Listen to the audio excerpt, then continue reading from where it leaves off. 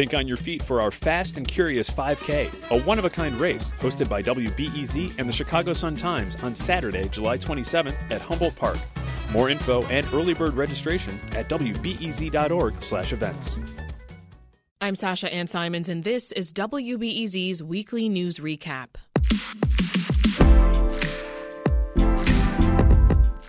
Each week, we take you inside the biggest local and state stories of the last 7 days. Stories like these. The mayor has tapped the first Latino CEO to run Chicago Public Schools, Dr. Pedro Martinez. I know what's possible for our children.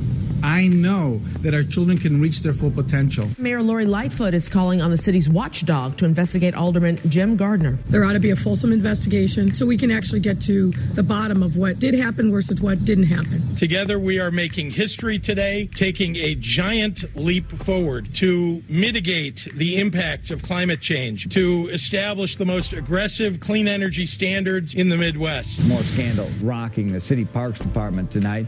A sudden resignation from the woman in charge of investigating the widespread sexual harassment of female lifeguards. Joining me for those stories and more, Paris Schutz, WTTW political correspondent and host of Chicago Tonight. Paris, welcome back. Hey, Sasha. And Nader Issa, who covers schools for the Chicago Sun-Times. Welcome, Nader. Thanks for having me, Sasha. Mayor Lightfoot announced her choice for who's going to run Chicago Public Schools. He's a CPS grad, he's a former district official, and the school system's very first Latino CEO. Nader, tell us what you know about Pedro Martinez. Yeah, so he's certainly a man who has a lot of ties to Chicago Public Schools and to Chicago. He immigrated to the city when he was 6 years old. He's the eldest of 12 siblings, all of whom attended Chicago Public Schools. He has 3 sisters who teach at CPS, almost 30 nieces and nephews who attend CPS schools. And so this is also his second time working at CPS. He worked under Arnie Duncan in the 2000s as the chief financial officer. And so he has ties to CPS. He's coming from San Antonio, where he was the superintendent there. And so he has a bit of experience leading an urban district, and he's going to be trying to use that experience here to take CPS forward. But Martinez has never been a teacher or a principal, right? So what are you hearing about that? Right. That's one of the big question marks now as he comes into CPS. We know the CEO before him, Dr. Janice Jackson. She had a doctorate in education. She was a CPS student and then teacher, principal, low-level administrator, rose all the way up to CEO. She spent her entire career at CPS, had taught in a classroom all her career before turning into an administrator. Mr. Martinez is a very different career background. He has an accounting degree. He went to get his master's degree in business. He's never taught in a classroom, never been a principal.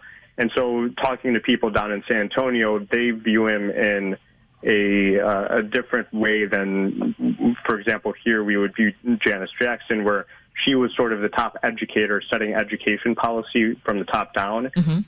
Mr. Martinez is sort of a manager-in-chief. He's going to oversee the district, manage operations, but then try to put people in positions that covers their expertise. And so, yeah, it's going to be a little different. Yeah. It sort of rings some bells to the early Rahm Emanuel days where he had a lot of business people running the district, and then obviously Mayor Daley before him had a lot of people with business backgrounds, and so it's sort of a bit of a flashback to the past. Yeah, it's a very different approach, so there'll be a lot for us to keep our eyes on. Let's move over to City Council, though. The Chicago Board of Ethics has found probable cause that Northwest Side Alderman Jim Gardner may have violated anti-retaliation rules. Paris, before we get into what Gardner is actually accused of, what exactly is the Chicago Board of Ethics? Well, I mean, it can be seen as an obscure board that basically does exactly what it says it does. It oversees the ethics ordinance in the city of Chicago, and if older people are found to be violating it, it issues fines. I mean, up until a few years ago, it didn't really have much teeth, and it really didn't do much, but under the leadership of the board chair, Bill Conlon, it has been issuing fines against older people over the last couple of years. So it just adds to the legal jeopardy that this alderman is in. So tell us now what the board has found. what reporting has found over the last couple of weeks, that there's probable cause to believe that Alderman Gardner is using the power of his office to retaliate against constituents that he doesn't like, or against constituents that won't get on board with him. In this instance, one of those constituents is a business owner there that was critical of Alderman Gardner. So Alderman Gardner, in text messages, urged staffers to leak criminal court documents about this constituent from about 20 years in the past, weapons case that this constituent had, in efforts to smear this constituent. And talking to business owners and constituents in that ward, this is a pattern.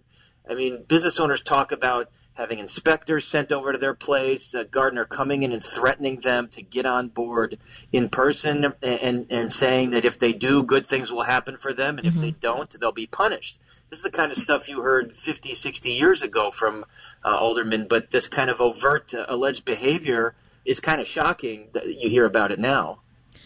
Aldermen also made news this week for voting on their own pay raises. Nader, were there any surprises in how this vote turned out?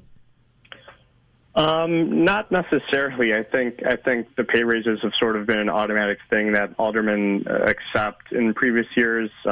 This is going back to the mid-2000s when essentially they set up a system where their salaries go up or down based on inflation.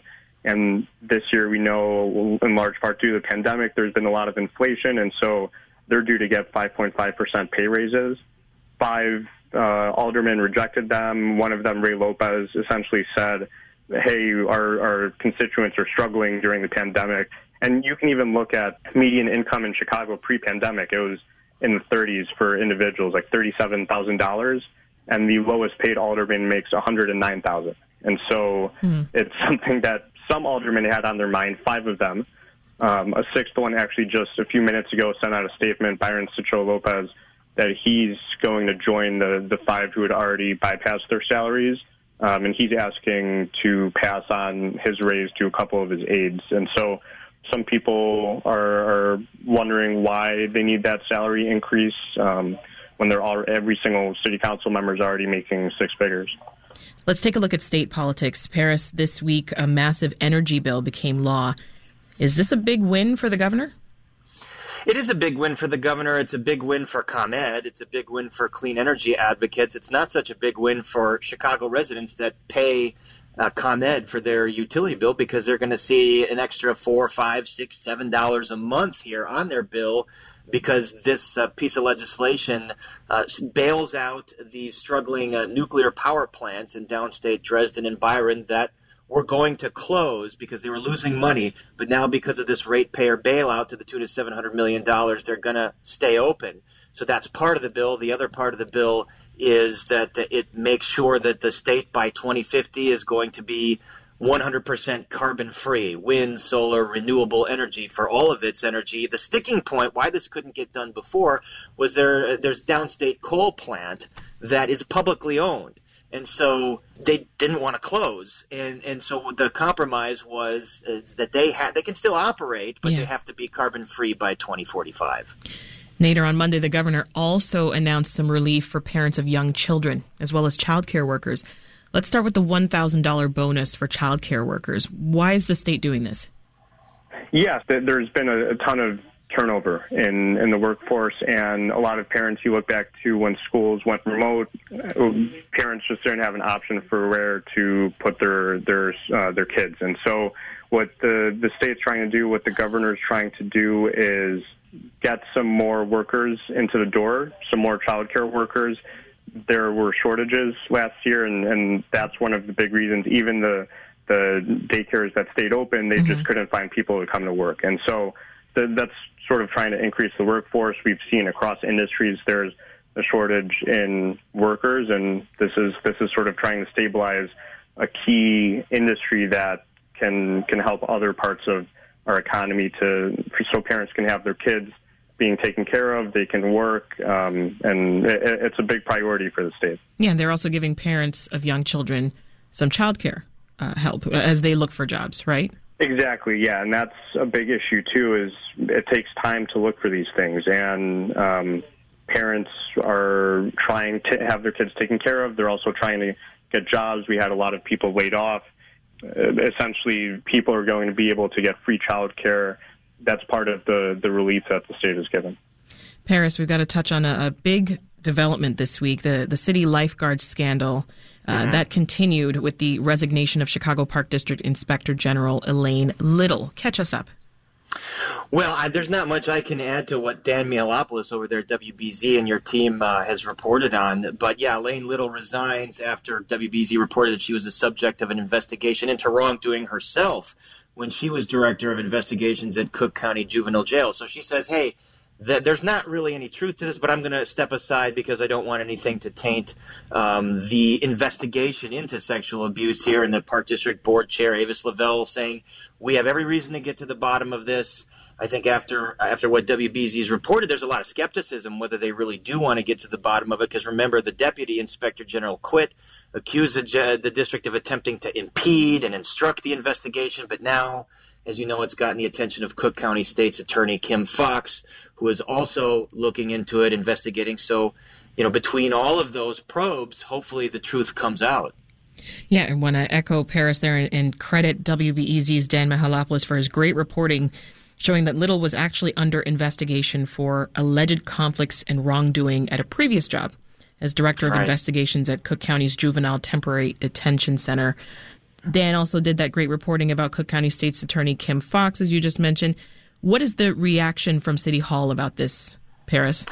There's a few alder people that are really angry, actually, with the Park District, especially given the climate that we're in, the Me Too climate, and the fact that really no heads have rolled over there.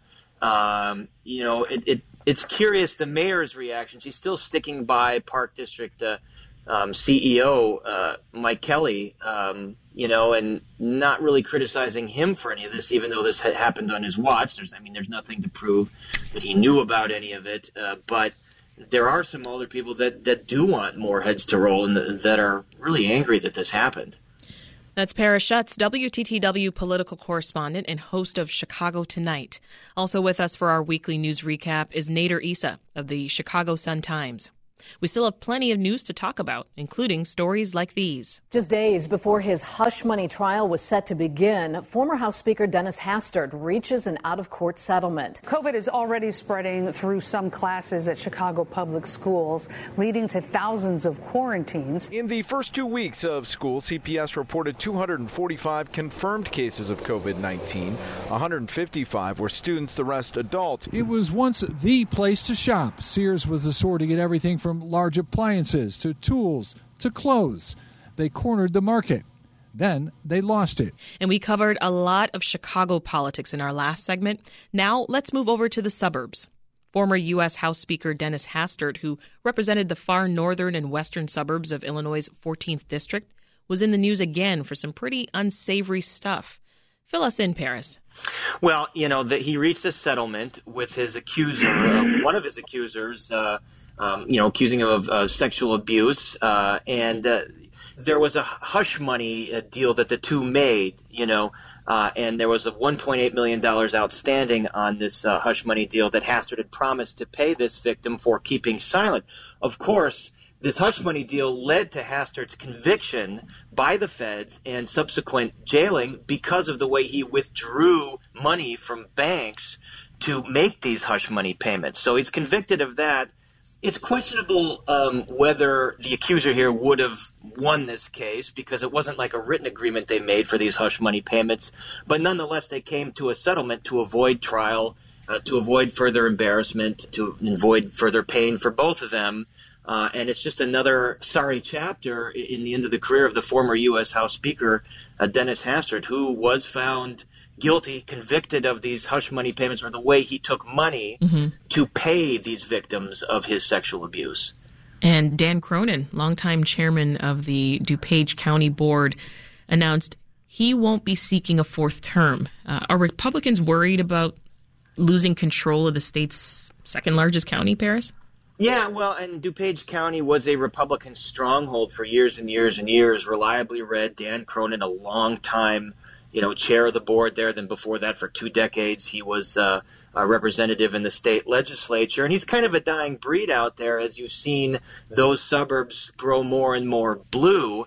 They voted for Biden. They voted for Clinton in 2016, and that was kind of unthinkable years and years and years ago. And even he's saying the way to win these suburbs back is to hew to the traditional Illinois moderate conservative mold, where you're pro-business, you're right of center, you're not so conservative on social issues. It certainly doesn't seem where the party is headed nationally or even in this state. So, to become red again, that party has to become less Trumpy and more what it was, more moderate.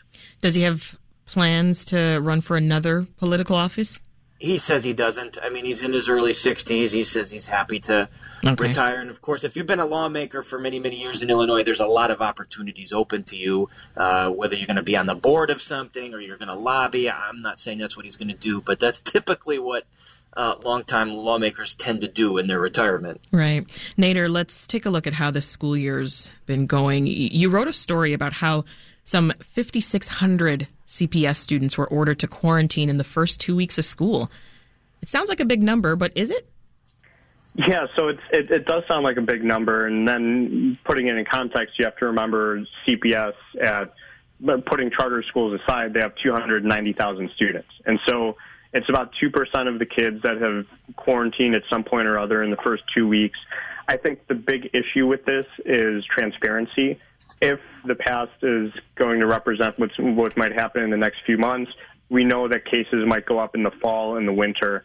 Now, while cases are relatively low, what we're looking for is transparency from CPS. And they've had tons of problems with tracking cases, reporting them to the public. They have this online tracker that they're only updating once a week in the middle of the week, and so it's not really representing what's going on in schools.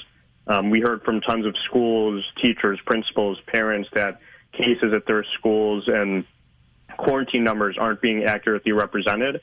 And so the big thing with the 5,600 is it's almost double what CPS had reported online last week. And then early this week, we find out, no, it's actually not 2,900, it's 5,600 students. And so that's just going to be something to keep an eye on going forward. Hopefully it's not a problem, cases don't go up, and schools can operate safely. But if they do go up, we're going to need to see some transparency so that parents are able to make accurate and thoughtful decisions about their kids. What about remote learning options? Are you hearing parents ask for that? Yeah, since before the school year started, there's been a group of parents who have been pushing for remote learning. There's a lot of anxiety about going back, especially with Delta. Again, cases, relatively speaking, are stable. After an uptick toward the end of the summer, we're seeing them go back down a little bit. But there's anxiety. Some kids, some parents are going back into crowds and into people for the first time in a year and a half. And so CPS isn't letting them take a remote option. There's an option for medically fragile students, but they have to get proof from a doctor for that, unlike last year. And so it's only serving, last I checked, a few hundred kids online. I see. Yeah, some parents want a remote option just to feel that comfort and safety, but so far CPS hasn't allowed it, and the state really is telling districts we need to be back in person. What can you tell us about the Southwest Side charter school in the Archer Heights neighborhood that had to shut down for a couple weeks? Yeah, so that's sort of a good case example of what happens at a CPS school that isn't really managed by CPS. So it's a charter school. It's managed by a private charter operator. The Chicago Teachers Union also represents the employees, the workers at that charter operator. Mm-hmm. And unlike their negotiations with CPS for district-run schools, they do have an agreement in place for safety and COVID-19 protocols at that school. According to that agreement, if they have 3 cases in 3 different classrooms, the school shuts down for 2 weeks and goes back to remote learning. And so that's exactly what happened. They went back to remote for a couple weeks. The CTU sort of took that as an opportunity to say, look, this is what we have in place here at the charter school. We want this district-wide. The mayor is not agreeing to our demands or ideas for how to operate safely. And so at that school, those kids are remote. They all got Chromebooks. They'll be learning virtually. The interesting thing actually is that charter school in its same building has two other schools operated by the same charter operator, but they're on different floors. And so they're essentially saying there is no mix between kids from the different schools. And so those other two, even though they're in the same building, are still in person. Okay. Paris, back to you. City Council approved payment of more than $20 million to two men who spent 23 years in prison for murder after allegedly being framed by a Chicago police detective. What is this about? Well, this is tied to former police detective Reynaldo Guevara. He framed these two young men back in 1993 for a murder they didn't commit. And it's not the first time that the city has paid out money tied to this former disgraced police detective. So this is now more than $60 million in police misconduct settlements paid out in cases tied to Guevara. And then that's part of more than $500 million that the city has paid out because of police misconduct in all of these settlements. So it just highlights the very costly problem of police misconduct in the city and the liability that the city faces when police officers or lieutenants or sergeants misbehave and violate people's rights. There was another police story, Paris. A Chicago police sergeant says he's been the victim of whistleblower retaliation for filing a complaint about a supervisor requesting officers guard his private home. What do we know about that?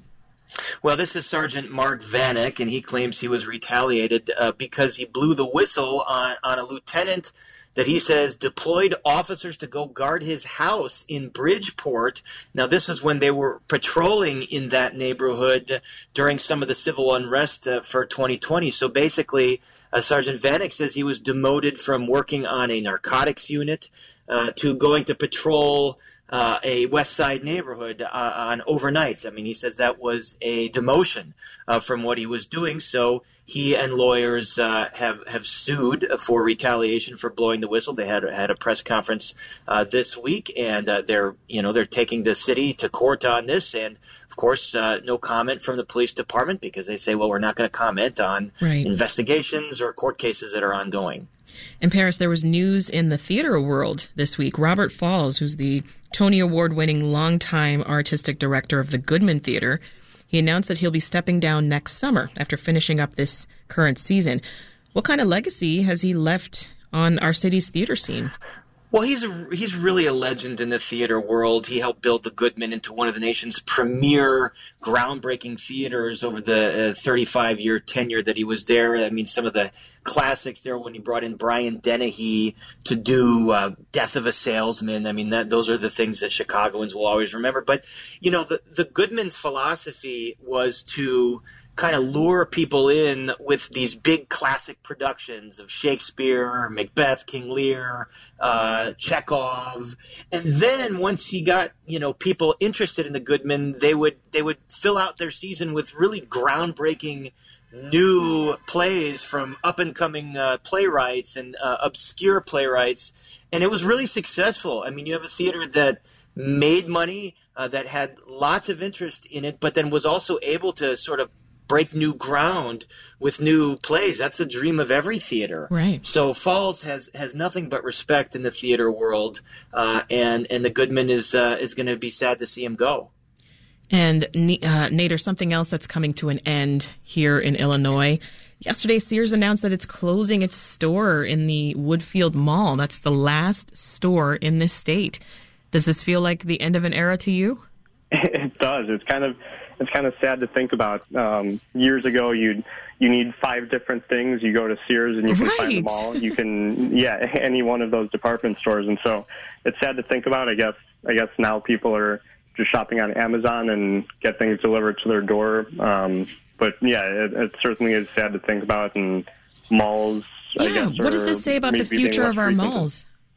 Yeah, I mean, I don't know if it means people aren't going to malls anymore, or it's just those big anchor stores, the department stores that people are just going to shop for clothes or shoes, and they're going to one place in particular, don't need everything all at once. But it's not a great sign to be missing those big stores for malls. Yeah, Sears brings back so many early memories for me. Paris, what about you? Did you ever go to Sears when you were growing up? Well, yeah, Sears was everywhere. I grew up in the Oak Park area. There was a giant Sears on the corner of Harlem and Lake. There was Sears, as you mentioned, in Woodfield Mall. There was Sears everywhere. And now it's like, wait, does this company still exist? Oh, wait, they still had that place. There was the Sears Tower that, it's the Willis Tower now. We don't call it that anymore. A lot of Chicagoans still call it the Sears Tower. Right. So, yeah, I mean, it's memories of a Chicago past, but all things must pass, as George Harrison said. All things must come to an end. I just wonder where the teens are going to hang out now. Well, there's plenty of other places to hang out. Just a question. Well, that is Paris Schutz, WTTW correspondent and co-anchor of Chicago Tonight, and Nader Issa, education reporter for the Chicago Sun-Times. Thank you both. Thanks for joining us for the weekly news recap. To really understand the stories behind the headlines, make sure you hit the subscribe button. Then please take a few seconds to give us a rating and review. It really helps other people find us. I'm Sasha Ann Simons. Thanks for listening and have a great weekend. We'll meet again soon.